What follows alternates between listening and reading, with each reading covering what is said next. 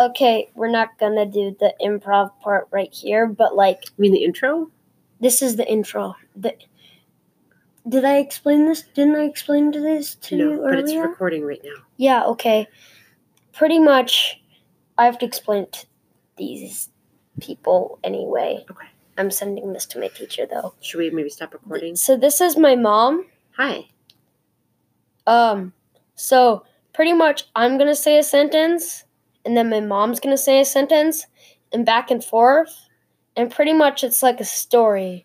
So, okay, I'll start. Wait. Do you wanna stop recording and start at the beginning with you explaining that? No. Okay. What kind of sentence am I supposed to say? I'm going to start. But then what do I say? You just need to add on to the story. Just any kind of story? I'm about to say my... All right, go for it. Once there was a little gray dog. Who barked every day by the gate. He barked at other dogs. Mostly because he was lonely. One day, he saw a cat. And the cat came dangerously close to the gate. The dog jumped up and licked it. And strangely, the cat didn't hiss or scratch.